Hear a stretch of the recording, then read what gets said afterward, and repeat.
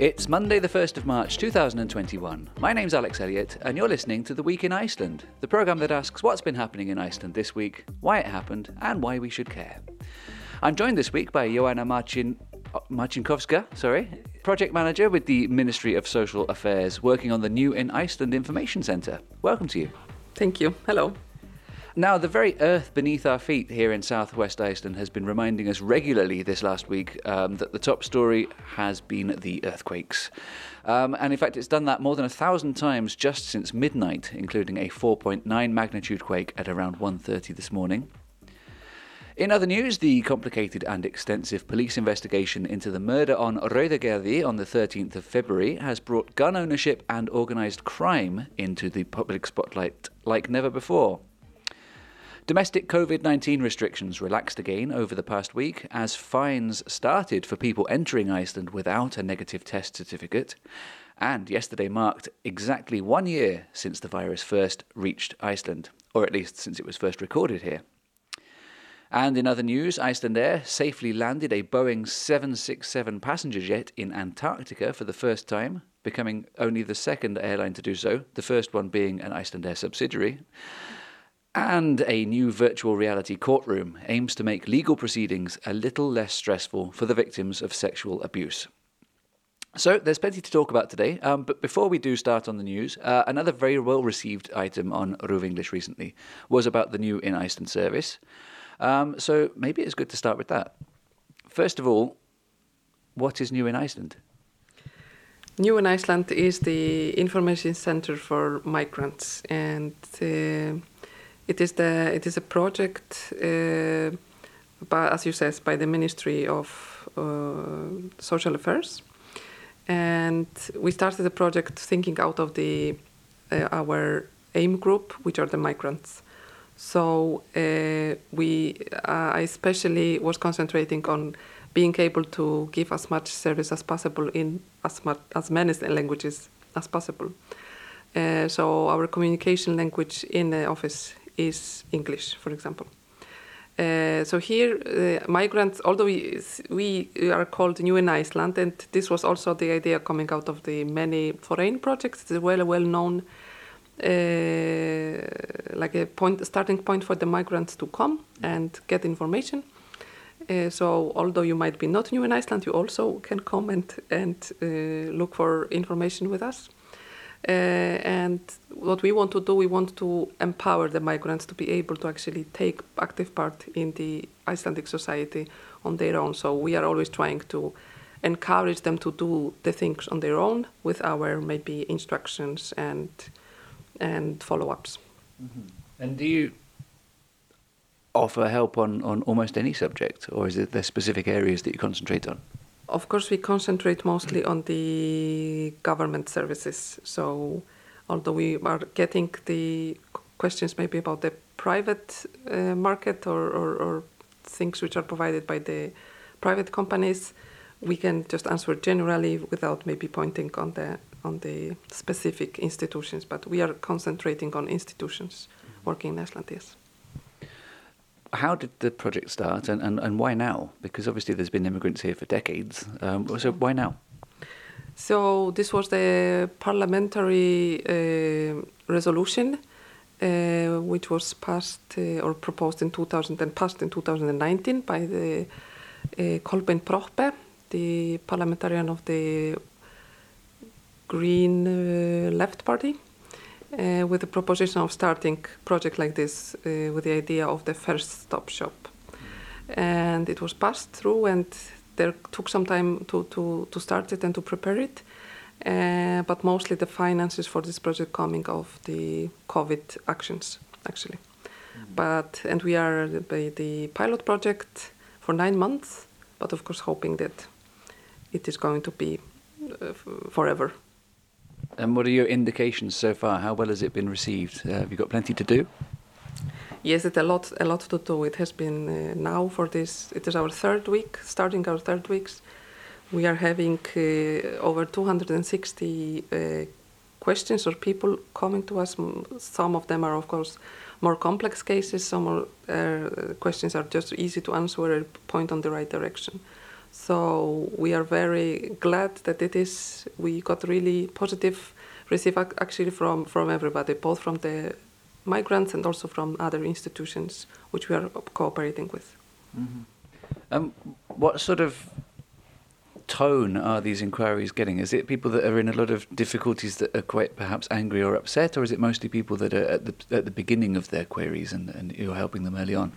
It is actually both. There are people which are just heard about something and wanted to have a confirmation, is it right? And then there are people who are having really complex problems. And it actually takes some time to actually find actually out what is the main problem in these cases. Most of them are having questions about, because we are doing the statistics, about the legal residence in Iceland. So it is both something which concerns Þjóðskrá and Directorate of Migration. And the second biggest group is the people who are having some questions about the labor market in Iceland. It is both about the unemployment people and some questions regarding the work of the unions. Mm-hmm. And what is your, I mean, both personally, but also as an office, as a team here, what is your expertise based on? Where are you from? What do how do you help? Well, I myself am migrant, and everybody working in the office are immigrants. I had been working in the Human Rights and Democracy Office in Reykjavik for the last 8 years, and has been actually like I'm on a loan from the city to the ministry to start this project.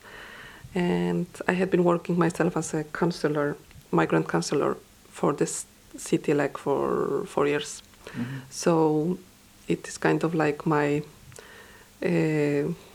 big point of my interest, I would say. So it's kind of formalizing and centralizing your career. You know, everything, all your expertise are coming together in this one place to help people in a centralized manner. Is that fair? Yeah, actually, yes, I would say so. Yes, it was something which we knew is very necessary to do after our work in the city, and being able to offer this service for actually all of the migrants in Iceland, because we are serving the whole Iceland. It's just like a dream come true, you can say. Mm. I'm sure lots of people listening have got questions that you could help them with. How can they ask them? We are using our website as a main, like a point of communication.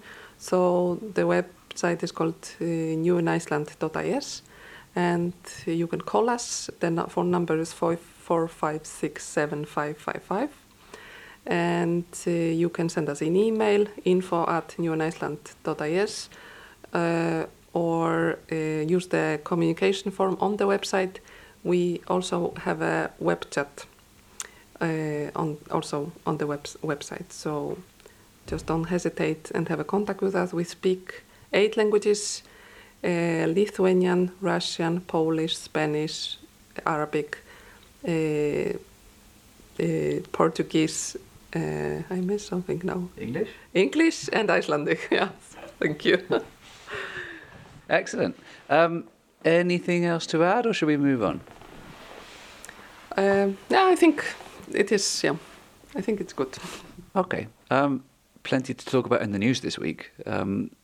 Maybe you've been interacting with people who have concerns about the earthquakes so far. Actually, not yet. There haven't been any questions about it, but we noticed on the social media that people are very concerned about. Because actually, I have been living here for over 16 years, and it is the first time that I'm starting to be a bit feeling uncomfortable about it. So I can understand that people who haven't experienced it before, it's quite something. Some are very happy about it, though. Had been waiting for a long time. Yes, it is on my bucket list to experience the earthquake. So I can imagine there are different reactions on this is what is going on here.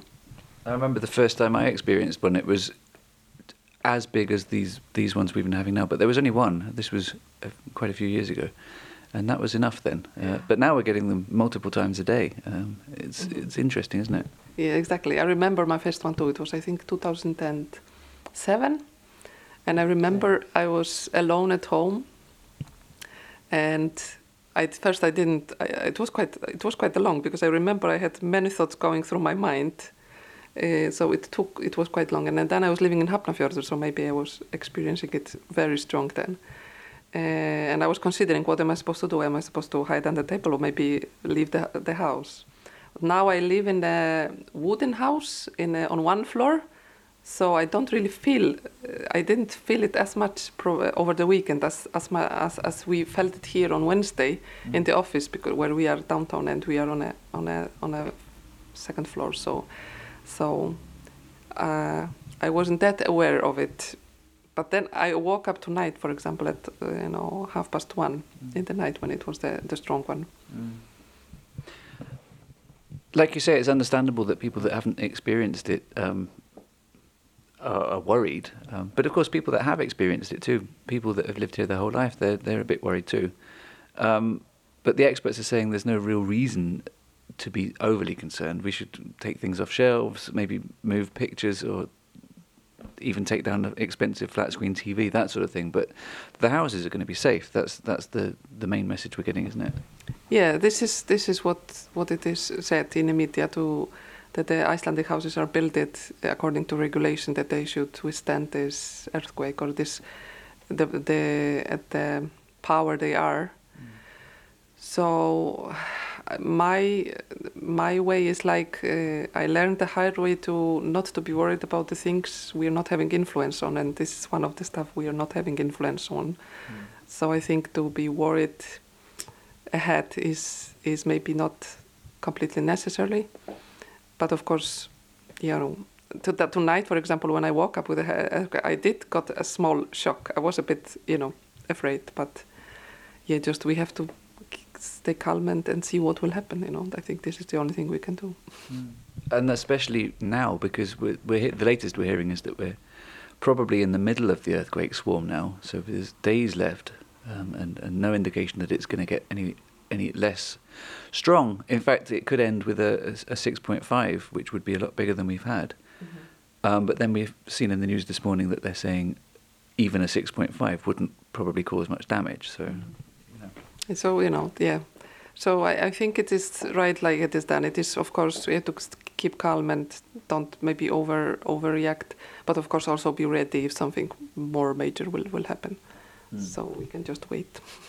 Like a volcanic eruption, which in geological terms is going to happen soon. But that could be 1,000 years. Yeah, exactly. You never know. This is the thing, this is the problem. And I experienced the Fimmvörðuháls and Eyjafjallajökull, so it was, of course, a very interesting experience. And I was almost stuck in London because I was on a way when they were considering whether we should close or not. So I do understand maybe now it is not such a problem because not many people are traveling anyway because of COVID. So maybe it will be less trouble. But anyway, we will just see.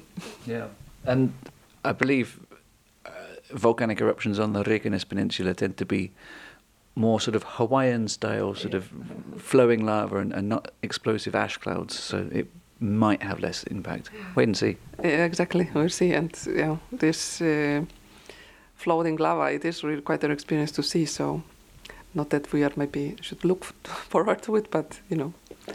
And to be clear, there's no evidence of lava building up or anything. There isn't a volcanic eruption starting at this time. No, exactly. There's no.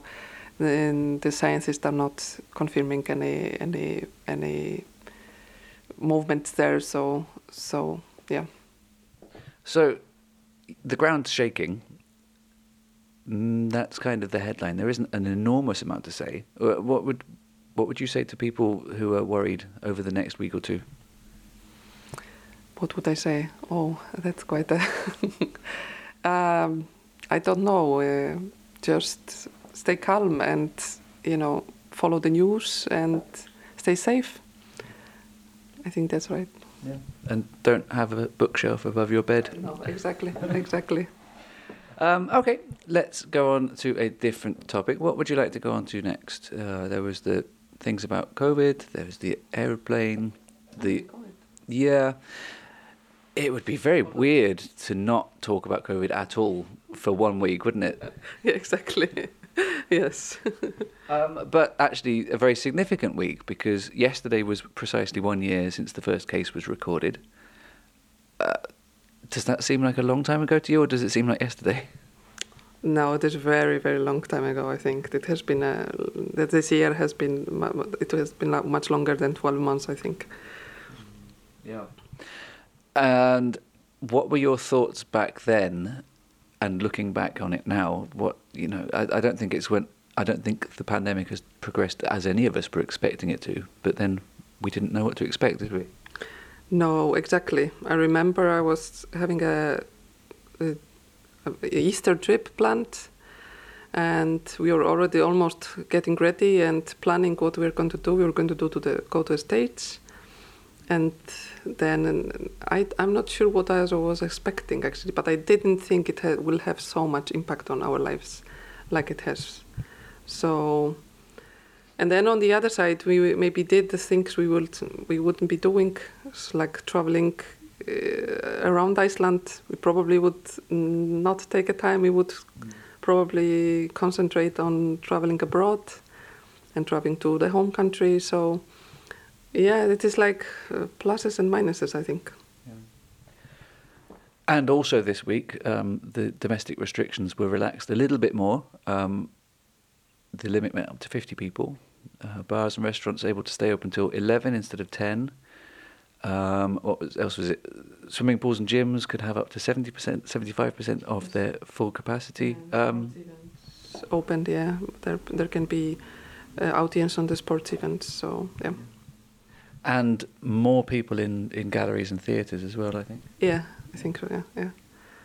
Has it affected you personally so far, in a positive way? I went to the movies for the first time since forever. And yeah, I went to the theater. It is quite an interesting experience, though, to be with a mask on. I found this uncomfortable, but it's nothing that you can do. And then it is very hard to get a table at the restaurant, I think. It's really fully booked most of the time, so we have to plan it with more advance than you used to. Yeah. Well, that's the thing. I mean, the bars and restaurants doesn't always matter if they can have 20 people or 50 people inside. It's all about keeping the 2 meter gap, isn't it? And they're not enormous places usually. No, exactly. So most of them are quite small, so yeah, it probably is a challenge too. Then on the other side, it is maybe well planned and better used. I don't know. Yeah. I mean, personally, I could get used to this table service thing. It's quite nice. Yeah, exactly. And also, space in between. Sometimes the small places, there are too many around, so it is kind of a better feeling. More private, I would say, yeah. It does seem that certain establishments are doing better than others. Anecdotally speaking, I've seen at least one place where it looked almost like 2 years ago. And you're like, well, what are they doing? And other places where they're taking it extremely seriously, as they should do. The police, though, seem to be generally happy overall, don't they? Yeah, they do. They are controlling well, and seems to be that most of the places are following the orders. So it's very good, I think. Yeah. And the situation hasn't changed in the last week or two. The number of cases in the country is very, very low. In fact, I noticed yesterday it's lower than at any time. Like even in the middle of June, it was 0.4, I think, was the active infection rate, and now it's 0.2, which is great news. And of course, the threat being the border, and that's changed as well. There's tougher regulations there. Yeah, exactly. But it is though understandable actions, and I think it is also well thought of to be well prepared for the summer. So if we are to maybe skip the second scan, then we have to be for sure that the PCR test and the first test is working. So I think it's very good, and then it makes us safe. It makes us be able to live normal lives again. Yeah, because Þórólfur Guðnason, he has mentioned that maybe the data would support them allowing to skip the second test. Would that include skipping the quarantine period as well? I suppose it would. I think so, yeah. So then it is more a possibility to have it open for tourism and wake up the tourist industry. So we should just hope that it will work as they are thinking of it. And also, hopefully, the progression of the vaccinations will, at some point this year at least, make that a moot point anyway. The Janssen vaccine, which is the one that Iceland has got the most ordered of, has been approved, and will start to be used in Europe generally, including Iceland, at the start of April. Seems like a long gap, though, doesn't it? They've approved it. Why wait a month? I don't know. No idea. No. Yeah, but I think it is generally everybody just looking forward to get the vaccination and have it over. Although I was looking, for example, at the data from abroad, and it is not as positive. How to say it? Positive reaction on the vaccines. Not everybody wants to get the injection, and it is surprisingly, or I don't know surprisingly, but many young people are thinking of not necessarily. This is not necessarily to get it. So I think this is a bit different here in Iceland. It is mostly people just want to get it and get over with it, hopefully. Yeah. Have you noticed any difference among the immigrant community? Are there perhaps fewer people that are new in Iceland that want the jab than people that were born here, or have you not noticed any difference? Well, we did get some questions about the this vaccination calendar, or what it is called. The people are thinking, I'm this old and when is my turn? So this is very well done on covid.is. I know that they were renewing the information, putting a new, it always takes 2-3 days to get the newest data there translated. But it is very clever how it is done. So it's more like mostly clear where you should expect the invitation or be able to register for the vaccination. Yeah. And your impression is that people in our community, in the New Icelanders community, are as up for it as everybody else? I don't have any official data. I had been seeing some conversations on Facebook groups that people which just not considering COVID at all, but it is just can't say how many is it more or less of the Icelanders or not. So it's hard for me to give you any specific informations. But so maybe it's the same among the Icelanders. But yeah. If anything, we've got more at stake because the ability to travel and families and friends overseas, it's a big deal. Exactly. So yeah, this is what we want to. Exactly. Well, long may that continue, and long may the pandemic not continue. It's been 1 year and 1 day, at least. I mean, that was when it was detected, and I was actually in Denmark at the time on holiday. Okay. That seems like a millennia ago. Yeah. Okay, maybe we should move on to something else. There was the gun control thing, the murder, and the question of organised crime, or there was the virtual reality courtroom, or the Antarctica flight. Maybe about the crime. It is kind of always something happening which is directed straight into the immigrant community, and it has of course a negative influence on the topic of migration, because there are always raised up some voices which are saying we should not let any people let in, it is all their fault, and then it is somehow very I'm not sure, straightforward prejudice against all of the migrants just because maybe there is some specific group of people who are actually breaking the law. So I find it always a bit disturbing, and of course it is worrying because Iceland is, considered a very safe society to live. And it always, of course, worries me because then specific nationalities getting pointed out, and this had been done well, I think, in the news now, that there were no specifically talking about nationalities, or it was not like so obvious like sometimes it is done. And we actually experienced it here in the office. One of the people from my team got like connected to this case just because of the nationality. So, you know, it is of course worrying. It is worrying because you want to live in a safe society, and then the others think for us as migrants is always that we are going to be pointed out and, I don't know, find guilty just because we are not Icelandic. Absolutely. And in this case, perhaps the initial news made people think that way. Perhaps it did. Since then, of course, it's come to light that it's quite a wide and complicated case involving people that do live here and do not here, people that were recently arrived in the country and who had lived here for years, at least one Icelander as well. So it's not a simple question. No, exactly. It seems to be very, very complex case and many groups involved. And in my opinion, nothing would ever be happening like this if there wouldn't be some cooperation with the groups here in Iceland. So it has to be something, some involvement here and there, but without maybe pointing anything out exactly.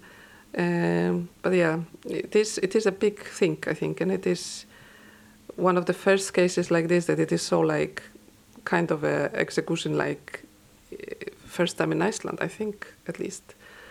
So yeah, it is, you know, troubling.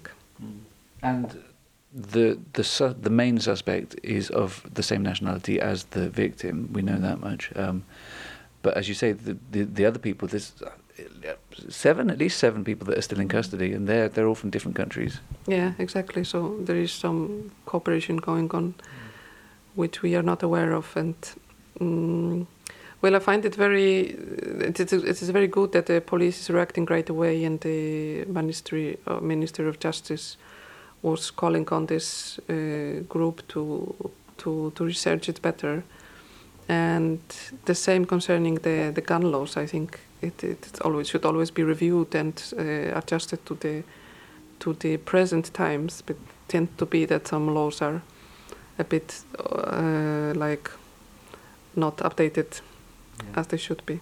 So there's roughly 4,000 handguns legally held in Iceland. 7 guns were stolen last year, not all handguns. And apparently it's usually 15, so last year was a good year for theft. But of course that's 7 too many. Yeah, exactly. You don't know where it lands and how it's going to be used. So it should be, you know, if the gun, if you are, you know, the person who is owning the gun, then of course it should be responsible and with the taking care of all of the security and stuff like this. And of course, in the case of this particular shooting, we don't know where that gun came from. It could have been brought in from outside. Obviously, that shouldn't be possible, but clearly it is. Exactly. So yeah, it's not much we know about it, and maybe it is better like this almost. Yeah, it's a scary thought, and yeah, something hopefully that doesn't happen again. But it's been connected almost immediately to organised crime, to gang activity, but they haven't been more specific on that. Can we assume it's drugs? That seems most likely, I guess. Yeah, drugs and probably some money involved here. You know, I mean, most of these cases, I think, is connected with some money, big money somewhere. Yeah. And obviously, they are making some money in Iceland, otherwise they wouldn't be here. So it's not, you know, problems don't create themselves. No, exactly. So yeah, so there must be, of course, some. I don't know, it is more ground somewhere else than here, and maybe because it is not considered a country where their organized groups are, so maybe it is easier for them to come in, because, for example, it is not yet well known, so it is probably up to time to look into it better and adjust the law according to the present times. Yep, absolutely. Well, I think we're out of time. Okay, wow, that was quick. Yeah, half an hour. It's gone. We're on 29:42. Okay. However, The Week in Iceland will be back next Monday, the 8th of March, on ruv.is/English, Ruv English on Facebook, through the Ruv app and your favourite podcast platform. Huge thanks to my guest today, Joanna Marcinkowska, and also to Lydía Grétarsdóttir for running the technical side of things. We finish today with Gegnum Tárin by Hreimur. Bye for now. Við leggjum nú af stað inn í óvissuna að finna hamingjuna sem einhvers staðar. Og þó við finnum okkar leið gegnum tárin veistu að hún þér alltaf hjá. Sama hvernig fer, hún alltaf hér. Þú treysta skalt að ná, svo farð og find hana. Farð og find hana. Hamingjuna, hamingjuna. En gat hann ekki greið, skaltu ryðja hana. Í okkar dýpstu neyð, reynda nota hana. Og þó við finnum okkar leið gegnum tárin veistu að hún þér alltaf hjá. Sama hvernig fer, hún alltaf hér. Þú treysta skalt að ná, svo farð og find hana. Farð og find hana. Hamingjuna, hamingjuna. Og þó við finnum okkar leið gegnum tárin veistu að hún þér alltaf hjá. Sama hvernig fer, hún alltaf hér. Þú treysta skalt að ná, svo farð og find hana. Farð og find hana. Hamingjuna, hamingjuna. Farð og find hana. Farð og find hana. Hamingjuna, hamingjuna. Og þó við finnum okkar leið gegnum tárin veistu að hún þér alltaf hjá. Sama hvernig fer, hún alltaf hér. Þú treysta skalt að ná, svo farð og find hana. Farð og find hana. Hamingjuna, hamingjuna. Og þó við finnum okkar leið gegnum tárin veistu að hún þér alltaf hjá. Sama hvernig fer, hún alltaf hér. Þú treysta skalt að ná, farð og find hana. Farð og find hana.